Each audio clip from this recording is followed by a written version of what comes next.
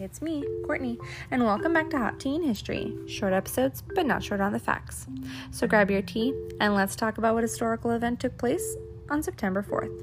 Today we're going back to 476, when the Western Roman Empire falls. Romulus Augustus, the last emperor of the Western Roman Empire, is deposed by Odoacer, a German barbarian who proclaims himself King of Italy. Odoacer was a mercenary leader in the Roman imperial army when he launched his mutiny against the young emperor.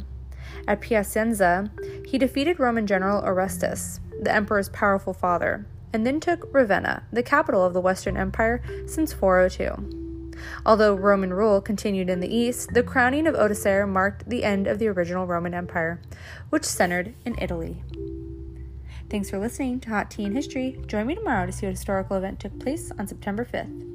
And remember to share my podcast with all your history-loving friends. Later, nerds.